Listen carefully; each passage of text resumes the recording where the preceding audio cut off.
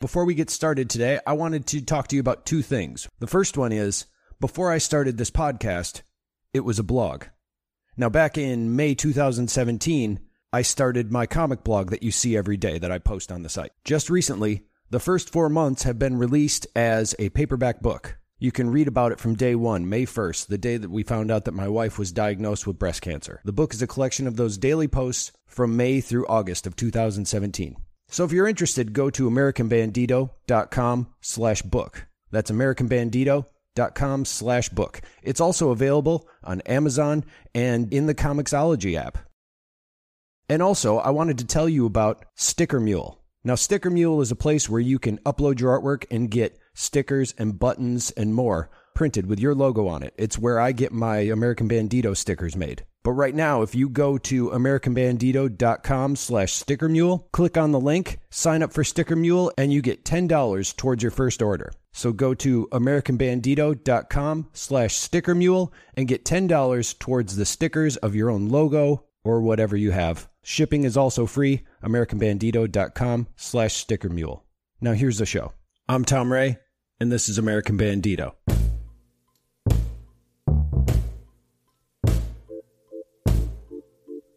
One of the things you have to do as an artist is something I hate, but it's pretty important. Writing your bio. Telling people what you do and how you do it, it's just so hard to define. It's just who you really are. Me, I'm the kind of guy that writes it, puts it out there, and then see if it works, or else I'll hesitate and never show anyone. I'll just keep on second guessing it. This podcast, for instance. When I reached out to people, I rewrote my concept almost every time I spoke with someone. I eventually came up with what I was doing as I did it. A minimum viable product. Or what I like to call the day after test. Like, do I still like it the next day? Or did people seem to respond to it? So what do you do when you have something you want people to come check out, like these local shops do? And how do you promote something like that? And on top of that, where do you find the people to tell them about it? That leads to my question this week. How do you tell your story and promote it?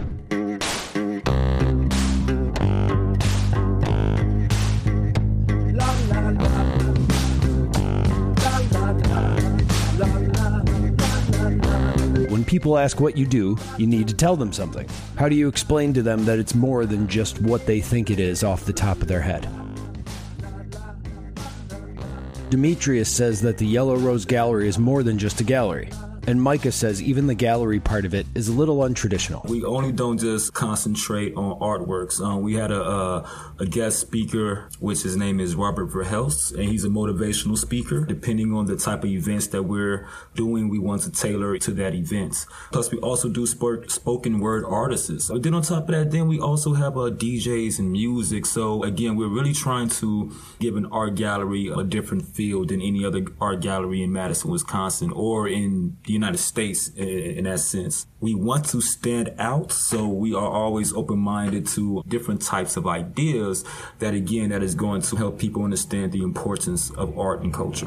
We don't pose unnecessary restrictions on people's artwork. It doesn't have to be framed. It doesn't have to follow all those restrictions like other art galleries. Some of the artists that I've talked to have actually mentioned how the worst part of what they have to do is finding frames for things. One guy just said, "I'm not handy." And I was like, I hear you, man. Framing is expensive. Yeah. A lot of artists could spend their money on more important things. So when people say they would like to do something here or submit things, it's really just the membership for the community, present their stuff, and then you're like, great, bring it on over. Do you know what the fee is right now? Right now, we are charging $20 a month. You are considered to be a member of the Yellow Rose Gallery. And you don't have to be an artist to be a part of the Yellow Rose Gallery. You can still be a member of the Yellow Rose Gallery and help us out, and still pay $5 just to be a member. Is the membership mainly in title, or like the old saying, does membership have benefits? Membership has benefits. Okay. Yeah. The membership votes people onto the board of directors. Oh, how many people are on the board? That's a good question. I think we're at 8. Nice. Mia from Stone Fence thinks that being a store specifically for artists helps get the word around. I fortunately haven't had to get the word out there too much. I think they like that we are more artist-based. I really want them to succeed with their artwork here. And I think that they like that it's more of a give and take rather than hang your stuff on the wall and I'm going to take 75% of it if it sells. So I think that they do like it's a good relationship. And because I used to do art and I know what it's like to be on the other end. I like that you also add the experience of how much it might go for, and you would suggest that to them just because they're putting their stuff out there and going, this is what it's worth. And I know people will buy it for this much. Madison is not Chicago or New York. No. And people get friends whispering in their ears like, you could sell that for thousands of dollars. Not here. No. You hate to tell somebody that, but you also want it to sell for them. Here's a question. Who came up with the logo? My neighbor Really? and my best friend, Sandy. Oh, it was just something she said, how about this? Or you had I something came in to mind? her and I said, Sandy, I need a logo. And so she came up with some ideas and we brainstormed and landed on this, which in hindsight is funny. I don't know if you've ever seen that Portlandia.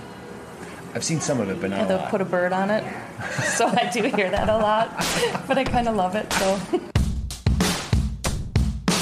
Laura says that the story of Anthology is about its sisters and what Madison teaches people as a community. I guess we always kind of start with the story of the two sisters, and we're essentially lifelong Madison residents. We moved here when I was a baby. It's like really intertwined with the city.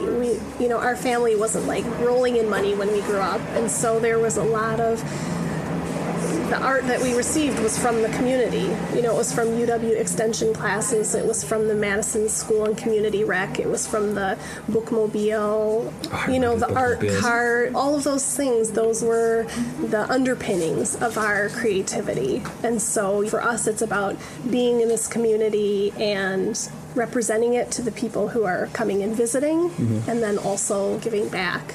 Working in this community and giving back. So you grew up in Madison? Mm-hmm. What side of town? West Side. West Side. Oh, Yeah, I never would have known you then. So I think that being downtown has had like a moderating effect on being on either side. I know I have people from any side of town who are like, yeah, I never get downtown, and it's like equally inaccessible to everyone, but it's equal. I like that as kind of a meeting place.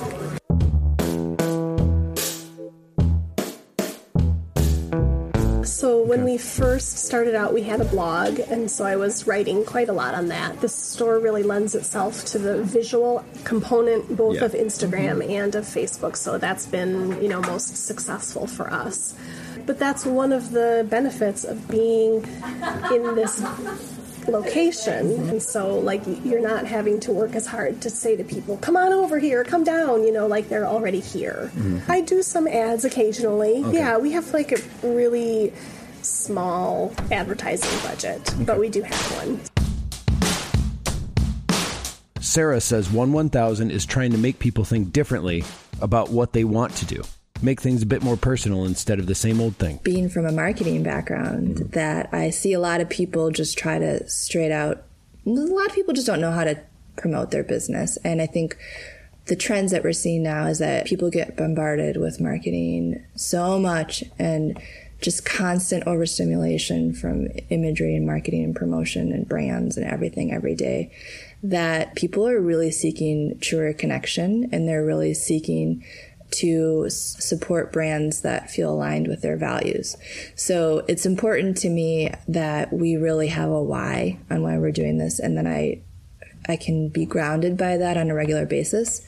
So when I'm just sitting there typing away, figuring out how I'm going to post on Instagram, and I get burnt out, you can really sense it. I often, and I coach a lot of our members this way too, when we do some of our branding workshops, it's you got to know why you're doing this, because there's 50 million different people doing the same exact thing. And there is a reason why you're doing this. There's a reason why you chose it. It's not just to make jewelry. It's not just to make a knife. There's something about that process that speaks to you. There's something about this that matters to you and should matter to the world. And so that's really how I try to tell the story of 1000, is that we're not just trying to put more crap out into the world. We're actually trying to get people to consume differently. We're trying to get people to be conscious about what they fill their houses with. We're trying to get people to be conscious about what they're doing with their careers. Like, if you want to do something different, if you want to make something with your own hands and try to sustain your family off of that, that's something you can try to do. And we're also trying to, which is I think one of the biggest challenges, is to create this local economy that also supports that. As much as they support the local food system, I think this whole handcrafted movement is very aligned with that. And we're trying to get people to understand that, like, filling your house with things that are made with stories is a really special thing. And it creates a place that makes you feel more connected versus disconnected.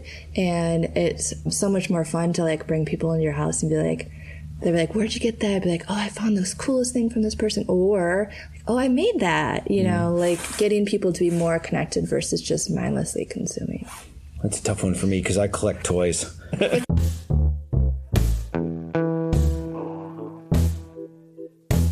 We do some media outreach to some success. And influencer outreach is another key thing.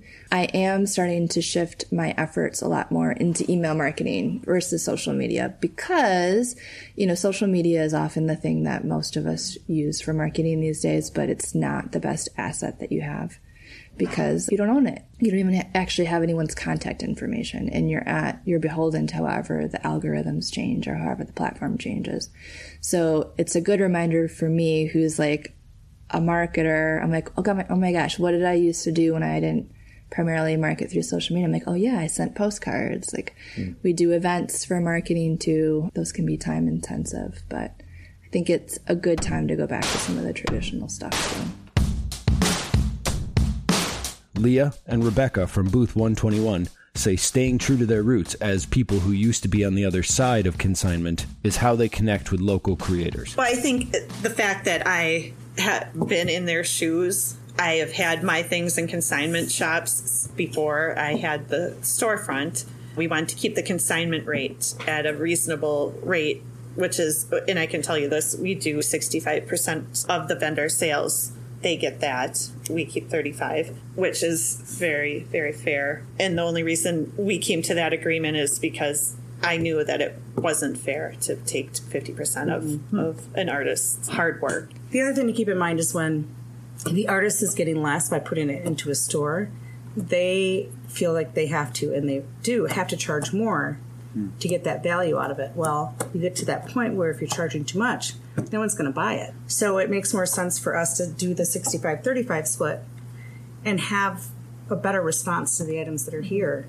And we listen to our vendors too, and we try to keep everything really fair, not bring in vendors that are doing the same item or jewelry. There's tons of jewelry makers out there.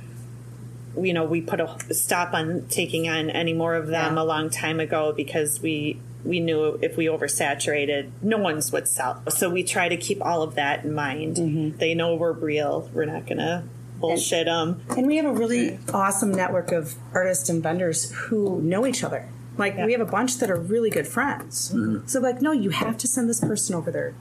Check her out. So we have a lot of vendors that are sending other artists our way. Not as much anymore. We think we got a lot of them. We kind of went fishing. But so we're also dealing with, like, this group of friends that have known each other and worked together. And we've also connected a lot of people, which is great. And I love that. And we support a lot of the local craft shows by sponsoring their events.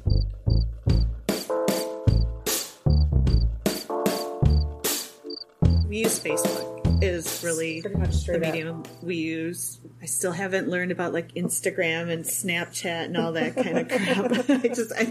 There's something with my aging mind that can't accept it or learn it. But we will eventually. And shortly after we started Facebook's, you had to pay to have more people see your posts. So that kind of hit us hard, and we had to start sticking money into advertising. But we did that last holiday season, which really spread the word. Yeah. And when we opened 2 years ago, the Facebook page had 3,000 followers, which I thought was like awesome. Mm-hmm. Now we're up to over 11,000. So the word is definitely getting out. And I think the uniqueness of our items, the word of mouth is really helped.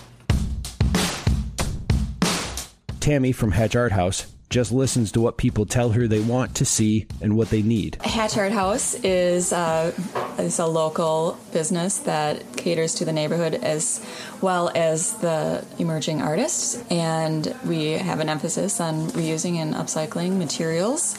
But that's not, you don't solely have to have your work, but you'll see that a lot of the work is on reused items, like a cabinet door or something.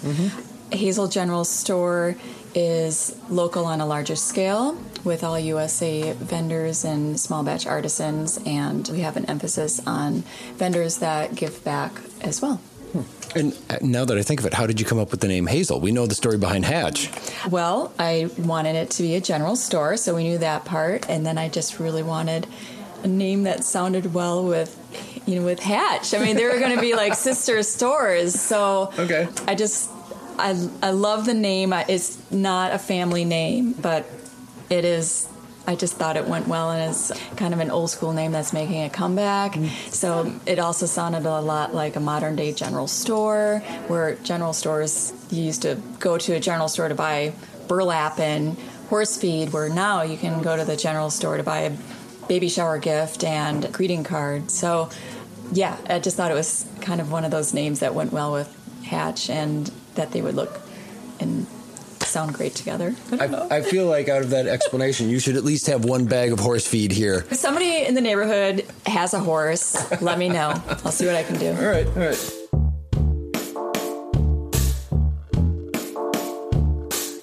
We have a lot of people that find us through Instagram or Facebook. And I do have an online store for Hazel, but it would be really difficult to have an online store for Hatch since it's mostly original work. So I'd say a lot of word of mouth, and we've been lucky enough to have some good press, and whenever something like that happens, it's just a godsend. It's just awesome because it'll reach another group of people that may not have known we were here. Are you using an online cart system for... we use Shopify. You are using Shopify. Okay. I like that one. Those are good. Yeah. Anastasia owes all of her popularity for Confectionique to people who just simply talk about what she does on Facebook, and by trying to stay in contact with those people once they go to her shop.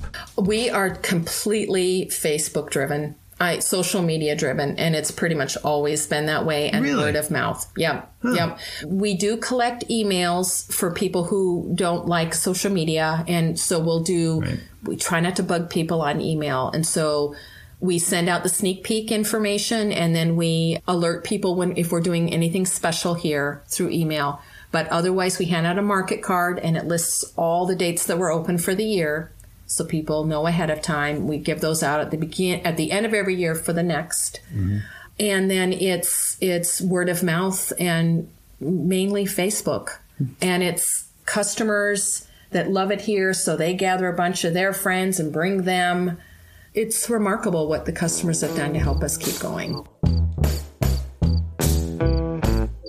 I think you were telling me that somehow my event showed up on your page. No, what it was is on our Facebook page, there's a way that you can do audience insights, and it will say the people that like your page also like this. Oh. And yours was one of them one that showed up as one of the markets in town that people liked. That's how I'm finding these places I'm talking to. I'm like, I want to talk to places that the people are interested in. Mm-hmm. So that was one of the reasons why I wanted to talk to you. Mm-hmm. And also because I was just like, what's this place?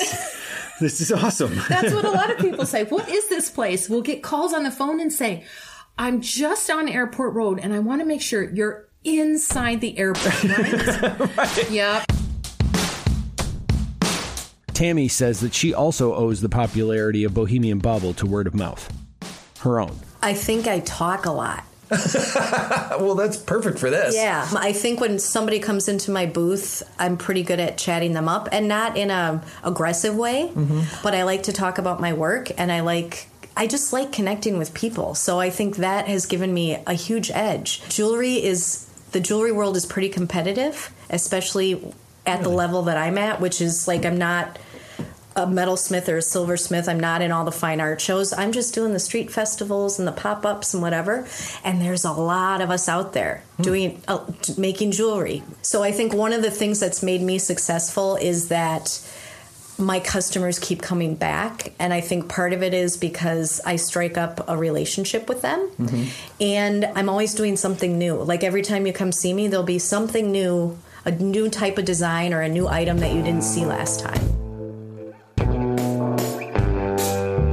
Like to pay to advertise. No? I don't know if it works. And I don't want to spend the money to find out. I mean, I will boost posts on Facebook, so I'll spend money to do that. I'll spend money to get flyers printed and things like that. But I don't typically take out ads in papers or anything like that. So much of it is word of mouth. And I've been working that way for 20 years. Kyle calls Pieces Unimagined a furniture store first, and then elaborates what type of furniture store to expect. When people just ask me what I do, I'm like, I sell industrial modern furniture and personal effects, accents, things with an edge. So we're not like an antique store. We have some vintage. We're not a craft store, but we have some crafts, But it's all distinctive, leaning into the edgy steampunk neighborhood, harsher, maybe more masculine. Yeah. So like there's a business called Cozy Home in town. They're over on Monona Drive. Oh, I'm unfamiliar. And she's a consignment shop. We know we send each other customers because she's the soft side, I'm the hard side. Okay, all right. And so when people have things that are a little too harsh for her, she sends them over here. And vice versa. If they have stuff that's too soft, we send them there. I like that kind of, I hate to use the word synergy because it sounds so corporate-like, but that's nice. But it works. But that doesn't mean she won't keep some hard stuff over there, and we do need soft stuff over here desperately sometimes. Yeah. But it has to fit. It can't be Grandma's curio cabinet, or anything like that. When I tell people about this place, and I was wondering if you were going to say steampunk or not, because I didn't know if that would be the right thing to call it. I know that's a very specific style. My answer is usually just, it's this really cool place. Well, that's not descriptive enough. No, it's really not. But a lot of people use that term.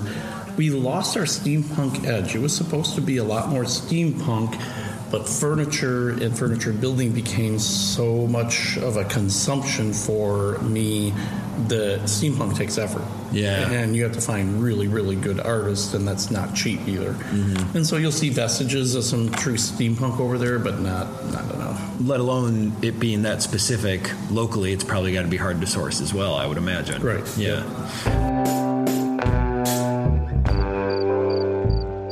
We didn't do anything at first. I did a soft opening. I was supposed to open, sometime in August or September of 2 years ago, and I got in here July 10th, and I just flipped the open sign, and ever since then, it's just been insane. I was supposed to not hire anybody for a year, and I had to hire somebody in 2 months, and then in 4 months, another person, and now we're up to like 3 employees. Wow. And so that was going on for the first year and a half, and now we're finally doing a lot of paper advertising. We did a advertising blitz in the past 3 months, and so we did all the mailers that go to everybody's house, and anybody who moves in nude gets a card. Cap Times, these magazines, that stuff. So we did a lot of that, and then we're going to cease that and then see what happens.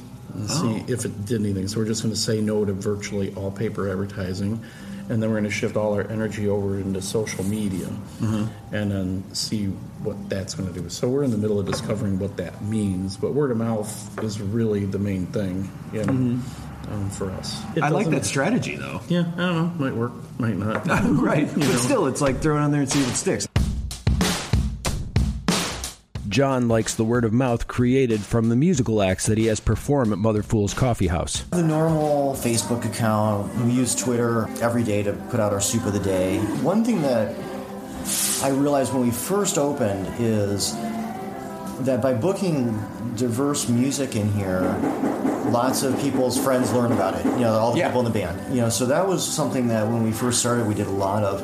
The last couple of years, I haven't been doing shows as regularly, and that's largely a function of two things. In 2008, when everything crashed, what we saw here is way less touring musicians at this level, and I think it just was no longer economically viable.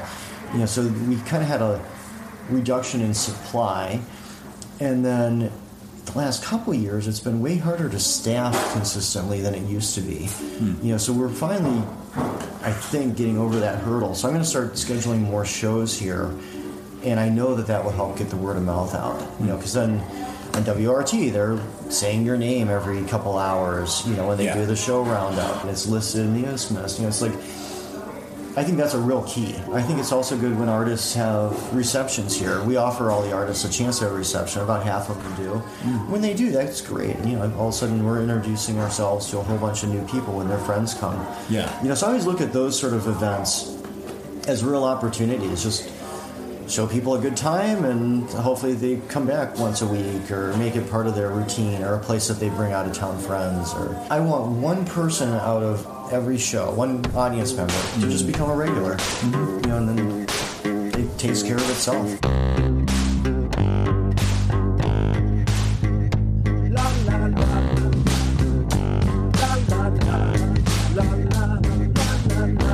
When I started this show, I was just using Facebook because I knew how to advertise already, and it was easy for me. But I'm trying to branch out, trying to get out of my own comfort zone of protection that I've created from behind my laptop. I'm getting out and meeting people. One of the comic blog posts I do recently was about how I was thinking about participating in a pop-up. And Tammy from Bohemian Bobble actually reached out to me when she saw it and said that she'd help hook me up. So we'll see where that goes. I'm thinking of hand-making books out of my comic blog for that. If you want to know more about the things that I'm doing outside of this show and to keep in touch, you should sign up for my email list over at americanbandito.com/subscribe, which is also where you can subscribe to the show while you're there. The music for the show is by Romcom, and you can hear more of that at americanbandito.com/music. Next week, I'll be asking another question from this group of Madison creatives. So until then, so long.